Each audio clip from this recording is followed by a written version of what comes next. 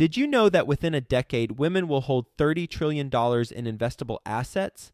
Yet somehow only 19% of women reported feeling confident in selecting investments that align with their long-term goals.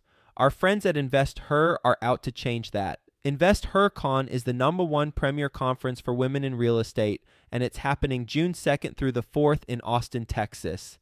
InvestHerCon is not just another real estate conference. It's a transformational experience focused on real estate investing, business strategies, and self-care tactics, all designed to help women take control of their financial futures.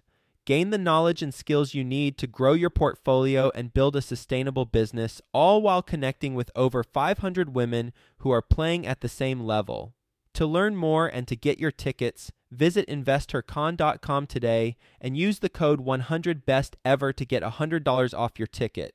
That's InvestHer, H-E-R, con.com, promo code 100BESTEVER to get $100 off your ticket. People who are in real estate investing or wealth management, and unfortunately, they say the quick yes to the easy sale. And I don't know how many people I find who might be in a pretty good asset situation, but actually income qualify for a Roth IRA. If you're a passive investor wanting to learn more about questions to ask sponsors in order to qualify the opportunities, in order to qualify the sponsor, in order to qualify the market that the property is in, then go to besteverpassiveinvestor.com. My team and I created this site just for you so that there is a free resource available to you to learn about the questions to ask, the things to think through prior to investing in deals. So go to besteverpassiveinvestor.com. It's a free resource for you that was made just for you. Best Ever listeners, today's guest is being interviewed by Theo Hicks. You know Theo, he's with us every Friday on Follow Along Friday. You're going to get a lot of value from this conversation. So with that being said, let's get going. Hello, Best Ever listeners, and welcome to the Best Real Estate Investing Advice Ever show. I'm your host today, Theo Hicks, and today we are speaking with Alex Talcott. Alex, how are you doing today? I'm doing great. I'm on the campus of the University of New Hampshire's Business School. We're at peak fall foliage. Couldn't be in a better place talking to a better person. How are you doing, Theo? I'm doing great. I appreciate that. I was just talking to my mom today about the fact that I live in Florida, so I don't get to see the seasonal transitions. I miss the colorful trees. I'm kind of jealous. Oh, you got to come up. The numbers aren't great for cash flowing and value add real estate up here so much. So it would be a pure vacation. You probably wouldn't be able to write it off as a business trip. I'm sure I could find a way. But Alex is a repeat guest. If you haven't done so already, make sure you check out his previous episode, which is 1923. And you'll actually hear me interview Alex, so I get to interview him again. Today is Sunday, so we'll be doing a Skill Set Sunday, and we're going to talk about the 7 deadly signs that you should say no. So we're going to knock out as many of those 7 deadly signs in detail as possible. We will list all of those. Before we get into that, Alex's background, he is the managing partner of Seacoast Financial Planning, as well as a partner with Lexdan Real Estate. As he mentioned in his intro, he teaches finance and business law at the University of New Hampshire Business School. As I mentioned, previously shared his best ever advice on episode 1923. Based in Durham, New Hampshire, you can say hi to him at Lexdan RE. That's LEXDANRE at gmail.com. So, Alex, before we get into these 7 deadly signs, could you quickly share with us your background and what you're focused on now? Yeah, absolutely. So I started out as a financial services attorney. I'm now on the proactive producing financial planning side of things. Have a private real estate investment partnership that focuses on single-family cash-flowing properties in the South. And then we're also limited partners on a variety of different apartment syndicates, including one in Jacksonville, Florida, with the Ashcroft Capital that I look forward to actually visiting this winter, and spending an awful lot of time in my teaching and spending time with the family. And it all started for me in education, actually, as a religion major in college up here in New Hampshire. So somebody who's always studied religious studies and ethics and everything, I wanted to have a little fun and do these 7 deadly signs as opposed to 7 deadly sins. Signs that you should say no, because another religious reference point Moses got folks out of Egypt, but not into the promised land. And for a lot of investors and entrepreneurs, saying yes is what gets you out of Egypt. Saying no is what gets you into the promised land. That's an insight that was shared with me by Dan Sullivan, a strategic coach. So I was glad to prepare this list for you. Oh, yeah, I'm looking forward to hearing this. Okay, so these are the 7 deadly signs you should say no. You should say no to a deal, to hiring someone, to working with a potential vendor. In general, whenever there's a decision to be made, here are the signs that you should say no. So first, let's go through quickly. There's a list of 7, and then we'll jump back into the list to go over some of these in more detail. Yeah. So number 1, a question that I had with somebody who is soliciting me for a hedge fund investment. How much do you know about finance and investment? Not to be immodest about my background, but the person clearly hadn't even Googled me or checked me out on LinkedIn. There was zero preparation. And this was a representative of a pretty small up-and-coming organization. So anything that's glaringly off the bat says that you have done zero to prepare is a disrespectful thing. Number 2, low asset under management with too big a minimum. So people who are getting in way over their heads, kind of swinging for the fences too soon. Or people with a straight face who have big minimums, but just straight up poor cash-on-cash returns that they're even advertising. Sometimes the numbers are just blatantly bad. Number 3, basic mispronouncing of words, like straight up using a term wrong or just like saying the word wrong more than once or twice that it's not a slip, but it's clear that, wow, you have superficial knowledge. You haven't really talked this through with anyone who's called you out on it. Number 4, referring to a real estate market as up and coming or the next ... without any data to substantiate it. Number 5, a lack of quantitative evidence that more things are happening or more things are good to come, or is Texas over? Or are you really dabbling in that past returns as an indicator of future success sort of a thing? Number 6, just not sharing a periodic reminder or disclosure that the one thing that you're doing on your webinar or the one thing that's the basis of your business, if that's the one thing that you have to sell somebody, then you are not that prospective investor's fiduciary. You're certainly not their fiduciary financial advisor. So we got to remind people that if we have one opportunity that they're presenting them with, it might not be for all people at all times. Number 7, a tired recitation of qualifications that are just very average. Is very average an oxymoron? I don't know. But the marketing major from a not-so-great school or resume that winds up with the sociology major with the 3.2, nothing wrong with that. You might be a wonderful person capable of great things, but I don't know about you, but for my health and my wealth, anyone new I'm bringing into my situation has to be excellent. So those are my 7. Can you go over number 6? I think I'm kind of confused of what that means. Yeah. Could you mind just kind of going over that one in detail? Absolutely. Now, who needs more small print? Who needs more disclosures? The notion of hitting people with voluminous pages, ostensibly in the consumer's interest, but how many of us do or can read through all that stuff? But I'm not saying that it's erring on the side of over disclosure by quantity, but I've just run into a lot of situations where I've seen people who are in real estate investing or wealth management, and unfortunately, they say the quick yes to the easy sale. And I don't know how many people I find who might be in a pretty good asset situation, but actually income qualify for a Roth IRA. There are just certain tax advantages that you should be going for.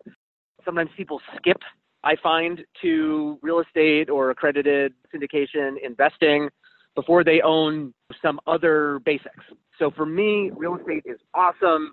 It's not a cure-all. And I really, really think it's important for people to have somebody who they're working with to help them out with emergency funds and cash reserves, finding dual-purpose dollar opportunities by way of a Roth IRA if eligible, or I don't think people should be making their entire path to financial freedom as one that is being mapped out by way of real estate. Okay, so this is basically saying that if you find someone who says that real estate's going to cure all of your problems, is that what you mean? Or not including disclosures about, sorry, I'm still kind of confused of what this one means. It's a big one. It's probably of the 7, the one that is just not like a quick thing. It really comes down to ethics and deciding what is in your best interest. Because increasingly, the fiduciary standard in wealth management, one that the Department of Labor has been working through for a few years, the Securities and Exchange Commission has been focusing on it more. I kind of picked up the slack at looking at not just for qualified retirement plans, how about for the entirety of investor relations that a series 6 or 7 financial advisor would have with a person. What does it mean to be on the same side of the table as somebody who they're working with? What does it mean to do something in another's best interest? That's a very, very high bar, right? Because what people do we encounter in society who are required or expected to act in our best interest, right? When we order a sandwich at a shop and we ask for mayo on it, they don't take a look at our girth and evaluate whether that's appropriate for us or not. But you put certain levels of trust with different individuals and different professionals. And I have observed some real estate investors for whom their investor relations representative with a turnkey operator, for example, might be, in fact, the only person who's remotely a financial professional who they're talking to. They might be do-it-yourselfers with TurboTax for their tax returns. They may have an app on their phone. They may not have a financial advisor who's retained to give them best interest advice. So I think it's really important for people who are representing real estate investment opportunities, even if they're not required by law, to hold themselves up to a fiduciary standard, to recognize that the people who they're working with might be using them or thinking of them as a really important resource for their wealth. Okay, no, I understand that now. Yeah, that's definitely a big one. The other one that kind of jumped out to me, number 7, you said someone going over their qualifications, and those qualifications are pretty mediocre. Like I had a 2.7 in college, and I went to this specific university and got a degree in finance, but as you mentioned, that university isn't a well-known, kind of respectable college. So is that something that if they had that low GPA, and just using this example, they had the low GPA, they didn't go to a prestigious university, is the issue them talking about that and thinking that that's something that makes them qualified the issue, or is just them having a low GPA not going to a prestigious university the issue? I'll go with both. I might have also called number 7 the first 5 minutes of a webinar, where you have sometimes a team of 2 or 3 folks, introducing themselves. And what it seems to me is that what people are most getting across is not even that they're credentialed, but just that they're normal. And part of the way that maybe they show their ethics is that they're relatable. So when somebody says that they live in a suburb and they have 2 kids, I'm like, I don't know. I'm not familiar with that area. Is that an impressive suburb that you're living in? Should you live in the town over? Should you have 3 kids or 4 kids or 1 kid? What's the right number? So I'm not trying to be hypercritical or even an elitist. Quite the contrary. My students who I've taught at a state school, and I also teach at a community college, oftentimes I help them take a look at their resumes that they're putting forward towards internships and job opportunities. And I'm showing them that, hey, if you've worked at Applebee's for 4 years, that might actually be an impressive credential, because the millennial generation has the reputation of being flaky, right? But if a place has kept you gainfully employed for 4 years, you must show up on time and have other high character. So that actually might even be something where if you tell me how many covers you take care of a night as somebody who hasn't worked in the service industry, I don't know, kind of any number that you show me is going to be like, wow, you juggled a few balls in the air. That can be rather impressive. So I guess part of what I'm saying there is not just giving the filler credential. If people want to be relatable and seem like a normal guy or gal, I guess that's kind of cool. But I would personally much rather have an uneven representation of, hey, here's what makes me really great. Here's the role that I play on this complementary team. Here's the thing that I do that nobody else does or can do. So there's one group, for example, that I like where, like, one guy is like, yeah, I'm really into drones. So, like, when we check out our apartments, I got the model 659er, and I fly her over here. And so, like, this guy is taking a level of visual documentation of properties that they're scoping out that really stands out to me. So for that guy, I don't need to hear all the generic stuff. I just need to hear the really wonderful stuff that gives me an impression that this is not just one of the many teams right now. Because we're in a position right now where, I don't know about you, but my inbox is full with deals. Deals are still being found, even in markets that are hot and have been hot for a long time. So the ones you should say yes to, the ones you should say no to on the basis of your jockey, not your horse. Well, let's find out the unique and interesting things about the various jockeys that are out there. So that makes sense. So it's more about knowing what qualifications, what characteristics, what experience you've had that are important, as opposed to just saying things because you think other people want to hear it. Yeah, because I've heard a lot of people say, I'm a marketing major, so ... ellipses, trails off, they don't finish the sentence sort of a thing. And it's kind of like almost like, so what? Yeah. So at this point, there are a lot of credentials that are for the buying. If you want it, not only can you go out and get it in society, but oftentimes the government will subsidize your ability to go do it, whether or not it's a great choice. So kind of showing what you did given an opportunity, showing what you did that was different or new or excellent is really something that I think should come across wherever possible. Anytime you're presenting yourself. Here's what I know. Here's what I really know. Here's what I enjoy doing. Here's what I do in a way that other folks aren't doing. So, you just trust me, and don't even bother listening to those other webinars or checking out those other emails, because you know that we're going to take ownership of this thing in this way. The other one that I really liked was number 4 was referring to real estate market as up and coming without having any data. And number 5 was lack of evidence that more things are good to come. So I guess it's kind of similar. I think number 4 is something that I see more. Someone's trying to present a deal to you in a market, and then you ask them why the market's really good, and it's kind of just generic slogans as opposed to specific data. I have an engineering background. I really like diving into the data on these things, creating crazy Excel templates, things like that. So I just want to mention. Yeah, it's like, how do we know that it's the next this or that? Because you could tell the story of one new company moving to town and bringing this many jobs or what have you, but I don't know, there's a lot of coming or going. Exactly. And even if you're saying a number, sometimes it reeks of qualitative evidence more than something that's quantitative or firm. Mm-hmm. And what about number 2, low asset under management with a big minimum? Could you go into more detail on that one? Oh, yeah. I had somebody start a hedge fund kind of out of his basement sort of a thing with $400,000 in assets under management. I'm going for a minimum from 25. We're going to be raising it to 100. And I asked, how with this straight face are you going to ask somebody for $100,000 when you're managing $400,000? I almost can't even put into words why those are inappropriate or crazy in terms of what that would incentivize or what that would evidence the person not being ready for prime time or what have you. But sometimes those numbers are totally out of whack. But on the other end of the spectrum, I had a conversation with somebody with a fund in Southern California recently who has $1 million minimums and is just showing super low percentage cash-on-cash returns. This isn't a matter of conservative, under-promising, over-delivering. It's just I cannot imagine tying up that amount of money for that kind of lowered expectation. It's just unbelievable. So there are certain deals to say no to because there are a lot of great deals out there, a lot of great numbers, a lot of great projects, and a lot of great people out there. And so it just kind of tells us so much of the capital for so many of the deals right now are coming from the coasts of California. It's where I am here in the Northeast, and just how deep those pockets are in some places, such that the luxury of not going after great returns because people are overly passive investors. I'm actually working on registering a trademark right now for an approach and a process known as aggressive passive investing, because usually you have this notion of aggressive investors who are HGTV flipping, and that's not me. I can't swing a hammer. But I'm not so passive about my investments that I rely on just one or two relationships and then send them my and my partner's money when we have a bit of extra scratch saved up.